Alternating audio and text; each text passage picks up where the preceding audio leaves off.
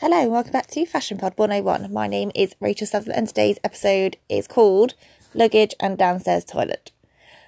So, not your average podcast title, you might think, and what the hell do they have in common? Well, let's get down to business and discuss what luggage and a downstairs toilet may have in common. So when I have been out and about this week shopping, getting lots of cool, amazing vintage pieces, literally had the best day ever today on my whirlwind trip to London, all in a day. Spent more time actually driving than rummaging around, but I am a pro at rummaging, so you know what, I can use my time very effectively, had the best times, totally worth the effort, getting up at 5 o'clock on a Saturday morning and driving down there, and I literally loved it. Had loved every second, and I found the most amazing things, from amazing bags, eider-downs, Welsh blankets, and a also 1920s silk flapper beaded wedding dress for the most amazing wax flower crown. Anyway, this is a different story, so let's move on to luggage and a downstairs toilet. So on my travels this week, I've also spotted a very beautiful suitcase. I actually don't own a suitcase at all. Not one in my single house.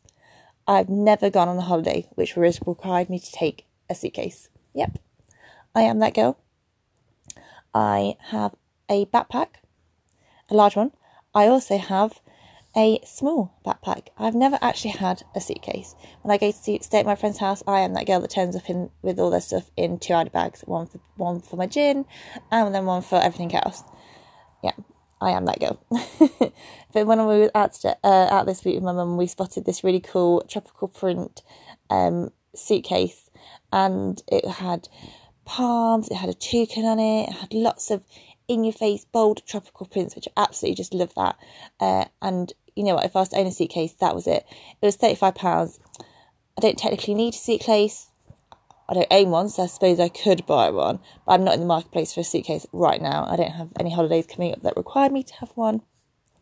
So me being me, I thought, £35, I can save that or spend that on something else.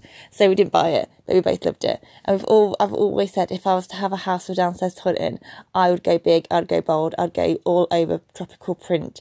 I'd have a toucan on there as well if I could, a monkey even maybe. And I would want my downstairs toilet to match my luggage if I was to actually be that girl that was to buy herself a suitcase. So that is what a downstairs toilet and a suitcase have in common.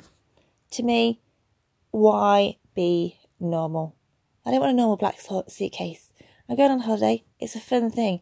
I want a fun piece of luggage that, you know, when someone says, "Oh, would you like me to pass you down your bag? What one's yours?" I can go, "The one with the toucan on, thanks very much." It's never going to get lost on the luggage conveyor belt, is it? Let's be honest. So that is what luggage and a downstairs toilet has in common.